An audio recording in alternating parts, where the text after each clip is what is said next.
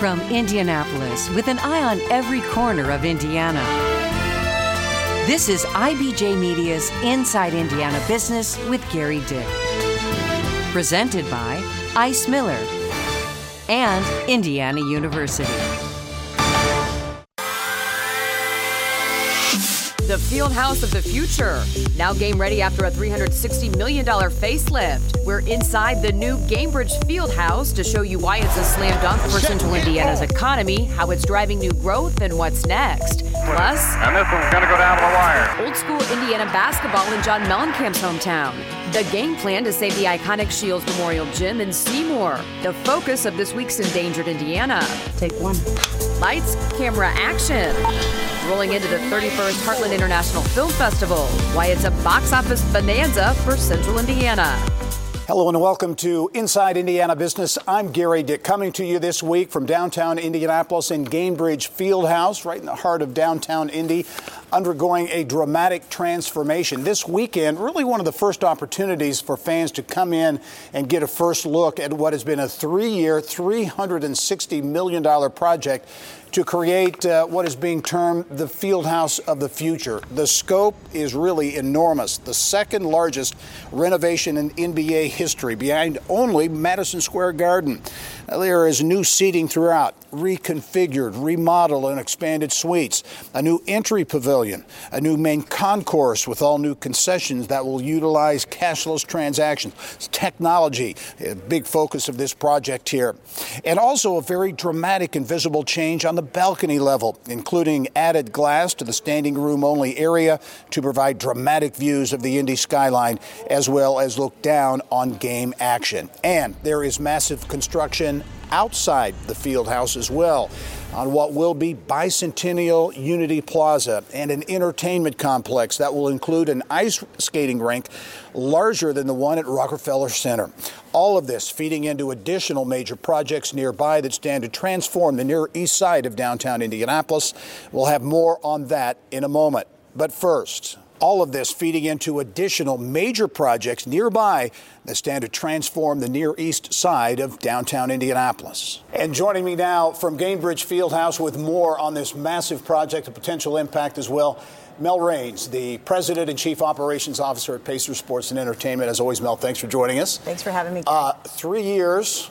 A lot of work. Are you ready to breathe a sigh of relief after this big project? Yeah, I am. We had Post Malone last Sunday, and it went really smoothly. I think the fans coming really enjoyed the building, and we're excited. We've got a really full slate of events coming. I want to give people kind of an inside look at what they're going to see when they come down here. And Fan Jam, I know you're hosting that on Sunday, a big event, a big chance for folks to check this out. One of the most recent things up on the third level, kind of the balcony level, new seating throughout the building and things. But what's interesting to me is you've opened that up.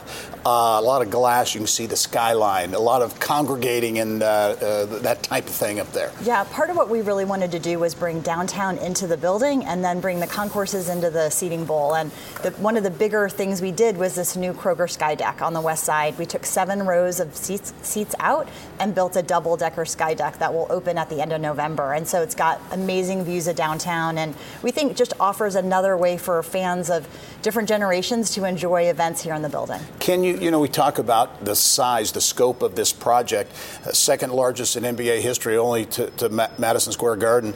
Was there a kind of a vision, overriding kind of thing, what you wanted to accomplish? Because you did so much here, seating, concessions, the technology, all those types of things, really, really kind of big stuff. What was the goal?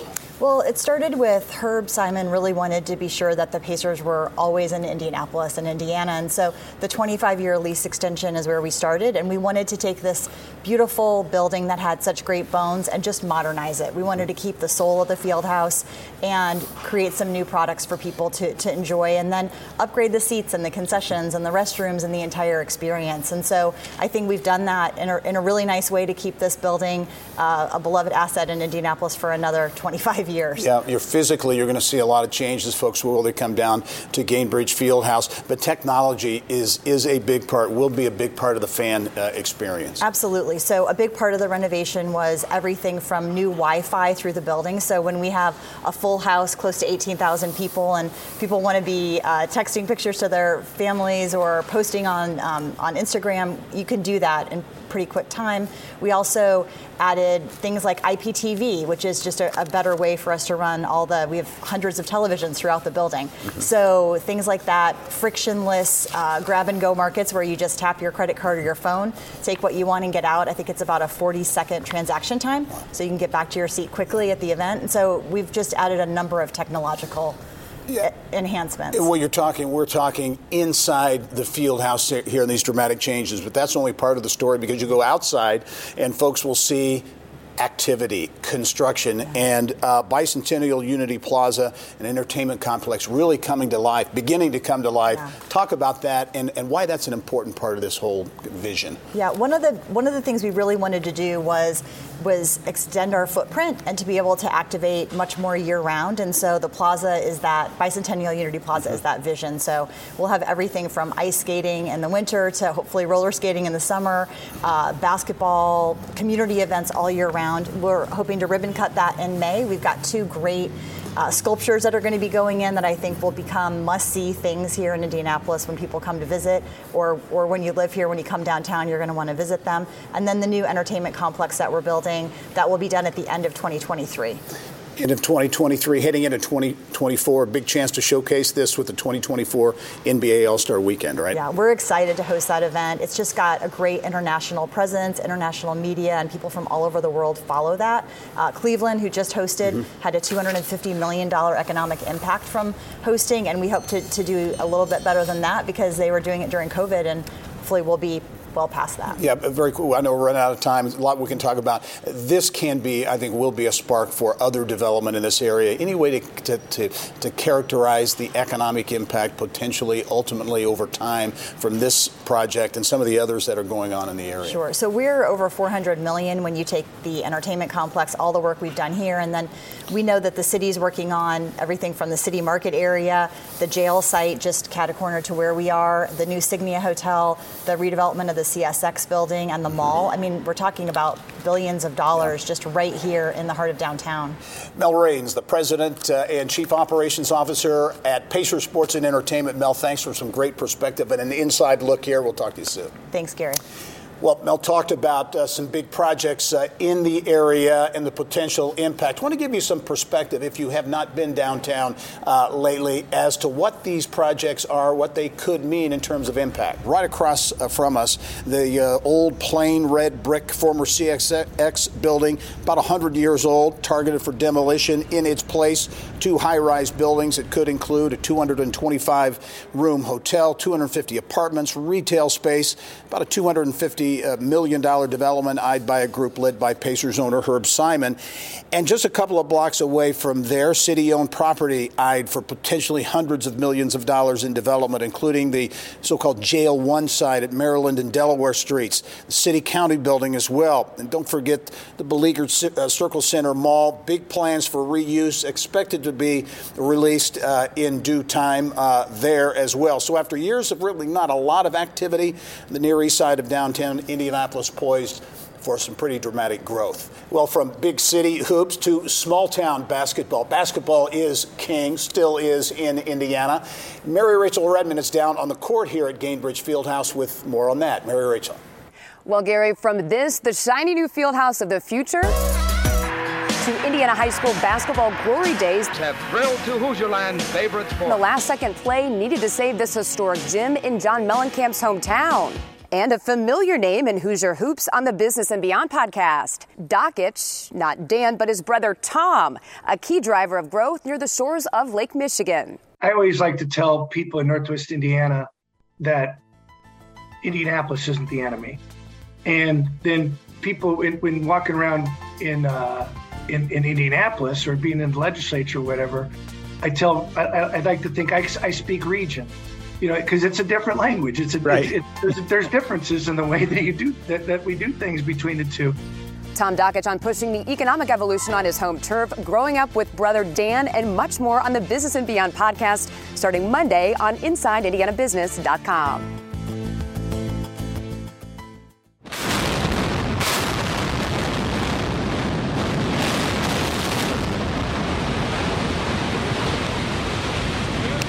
Market Square Arena. It took just 12 seconds for 800 pounds of explosive to turn into a pile of rubble. A turning point for Indianapolis that would change the downtown landscape forever. MSA, as it was known, left behind many lasting memories, including Elvis's last concert in 1977, as well as many performances by Hoosier superstar John Mellencamp. Back here on the court at Gainbridge Fieldhouse, the Fieldhouse of the future. Lots of renovations going on here that will be ready for the 2024 NBA All-Star Game. But let's take a look back at maybe Hoosier basketball roots in Shields Memorial Gym. I visited there in February for our Endangered Indiana series. It just sits there, empty. The more time that passes, the more the magical memories made here fade away. It's been here for a long time, and as you look around, you realize the history of what all happened here, you know, the games. Right back with it, and this one's going to go down to the wire. Shields Memorial Gym is an iconic Indiana throwback. A nod to what some might call the Gilded Era of Hoosier hysteria. 1,241,000 spectators have thrilled to Hoosierland's favorite sport. This was really the lifeblood of this community in terms of recreation and just entertainment for small town Indiana. A time when young, old, and in between flocked to high school gyms by the hundreds, and in some cases even thousands, for the social event of the week.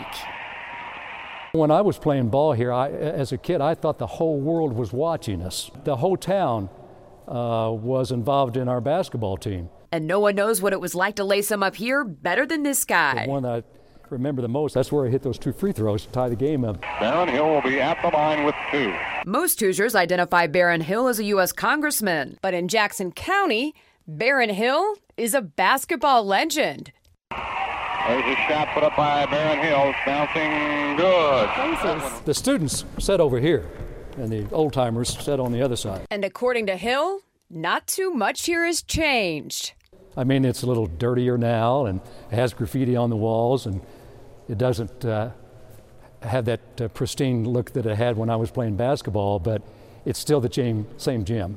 The fundamentals are all still here in place. The final game played at Shields Memorial Gym was in 1970, and believe it or not, still here in this gym, the original hardwood floors over 50 years ago. In 1970, our basketball team was undefeated that year, second ranked in the state of Indiana. We played the final game here in this gymnasium, so a lot of memories. If we can do something to save this place, I think it would be great not only for nostalgic guys like me, but for the community as a whole. Because everybody can understand that there is a connection here with everybody in our community.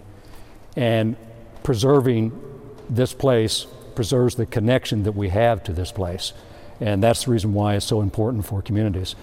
Yes, I did serve in Congress, and I traveled all over the world. But there's no place like home, and there's no place like the memories that I have here. Definitely an Indiana classic there in Seymour. And talking to Greg Sakula, the regional director of Indiana Landmarks, he tells me it will cost around $4 million for renovations there at Shields Memorial Gym. Gary, back to you. All right, Mary Rachel, thank you. Got to love that passion for small town hoops here in Indiana. Well, coming up, a Brown County nurse on a mission to make wheelchairs safer, healthier, and more comfortable. More on the high-tech cushion she created and why it's grabbed a lot of attention at a big pitch competition. And I'll be back in studio right after this. This is Alex Brown. Get caught up on the state's top business news every business day with Inside Indiana Business Radio on demand. This twice-daily podcast features our statewide Inside Indiana Business Radio reports with additional bonus content that you can listen to anytime, anywhere. You can listen now on the podcast page at InsideIndianaBusiness.com or subscribe for free on Apple Podcasts, Spotify, or wherever you get your podcasts. It's time now for Inside Innovation. Governor Eric Holcomb has wrapped up a trade trip to Germany and Switzerland focused on the life sciences and energy sectors. While in Germany, the delegation led by the governor and Secretary of Commerce Brad Chambers met with several of the 138 German businesses doing business in Indiana and also hosted an energy roundtable. Well, the agenda in Switzerland included visits to security company Dormakaba and Roche, the parent of Roche Diagnostics, which has its North American headquarters here in Indy. It was Governor Holcomb's 13th trade trip as governor. A big boost in Indiana's aggressive pursuit to become a leader in battery production. InPower, which manufactures lithium-ion batteries, now calls Indianapolis home. The company folded up shop in Phoenix earlier this year and officially opened its headquarters and manufacturing plant this week on the Indianapolis northeast side. TechPoint's signature career development extern program has received a $300,000 investment from the Indiana Economic Development Corporation. 50 tech startups that take part in the extern startup assistance program will receive a discount if they hire externs next summer.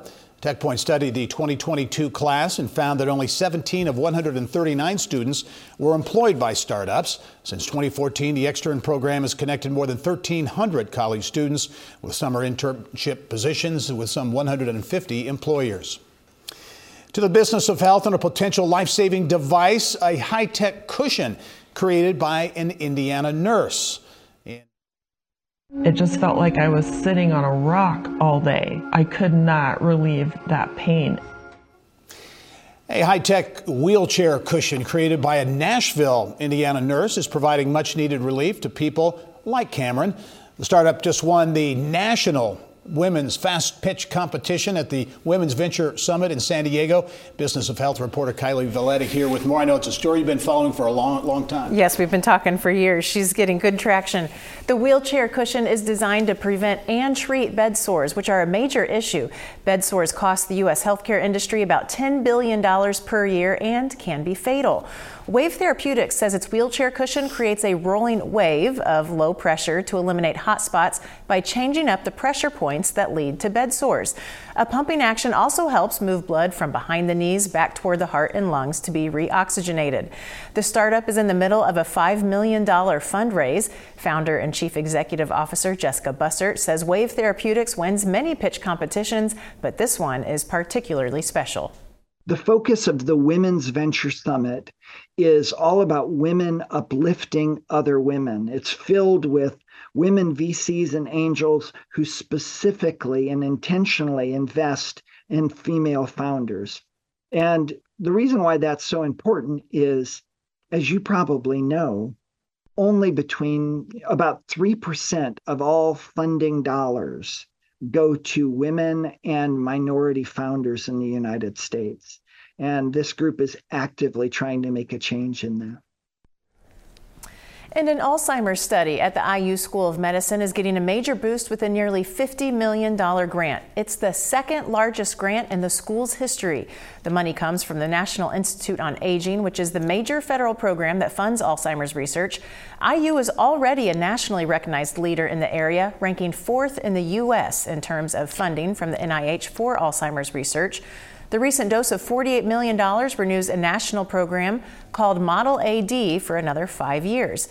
IU is a major player in that project, led by Dr. Bruce Lamb, Executive Director of the Stark Neurosciences Research Institute. The significance is really about trying to accelerate the therapeutic pipeline for Alzheimer's disease, which is really the intent of this program, is try to develop models as well as do preclinical testing, so getting therapies into animals. So to accelerate that process, we can finally, of course, get therapies into people, which is really what we're all after. Lamb says IU is collaborating with Eli Lilly and Roche Diagnostics to tackle the disease. Lilly has an Alzheimer's drug that will have its phase 3 announcements next spring, and Roche is developing new biomarkers and diagnostics for the disease. Back to that Wave Therapeutics story, I think it's great. Jessica Bussert won that $10,000 top prize. Interesting what she did with the money. I've never heard of this. She decided to take the investment and split it among all the finalists. There were 6 of them, so she's only taking a small piece of the pie. And also, this cushion is entirely made in Indiana, other than one tiny component, and she's working on getting that made in Indiana as well. Great story. Thanks as always, Kylie. Yep. Here's what's making news now around Indiana. Well, a well-known Family-owned Indiana trucking company is rolling in a new direction. Milan-based Baylor Trucking was this week acquired by Omaha-based Werner Enterprises. In 1946, upon returning from World War II, Chester Baylor founded Baylor Trucking with just one vehicle. Baylor will operate as a standalone business unit within Werner, which is one of the nation's largest transportation and logistics companies. Well, could the trend to remote work be an economic savior for rural Indiana? Lieutenant Governor Suzanne Crouch says maybe.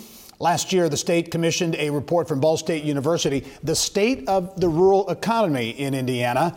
The Lieutenant Governor and Office of Community and Rural Affairs are in the midst of a statewide listening tour of 20 Hoosier communities to get feedback on economic challenges they're facing. Broadband connectivity, access to childcare, infrastructure among the biggest concerns. But the Lieutenant Governor tells me there could be an opportunity for rural communities to cash in on the increase in remote work.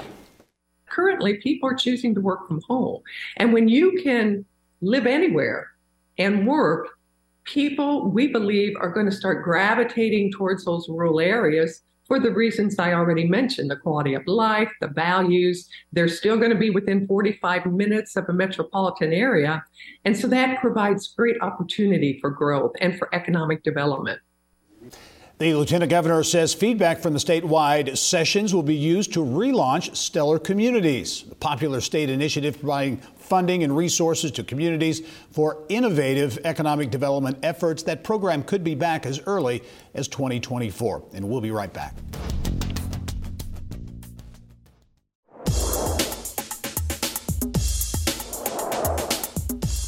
It's time now for Eye on Education.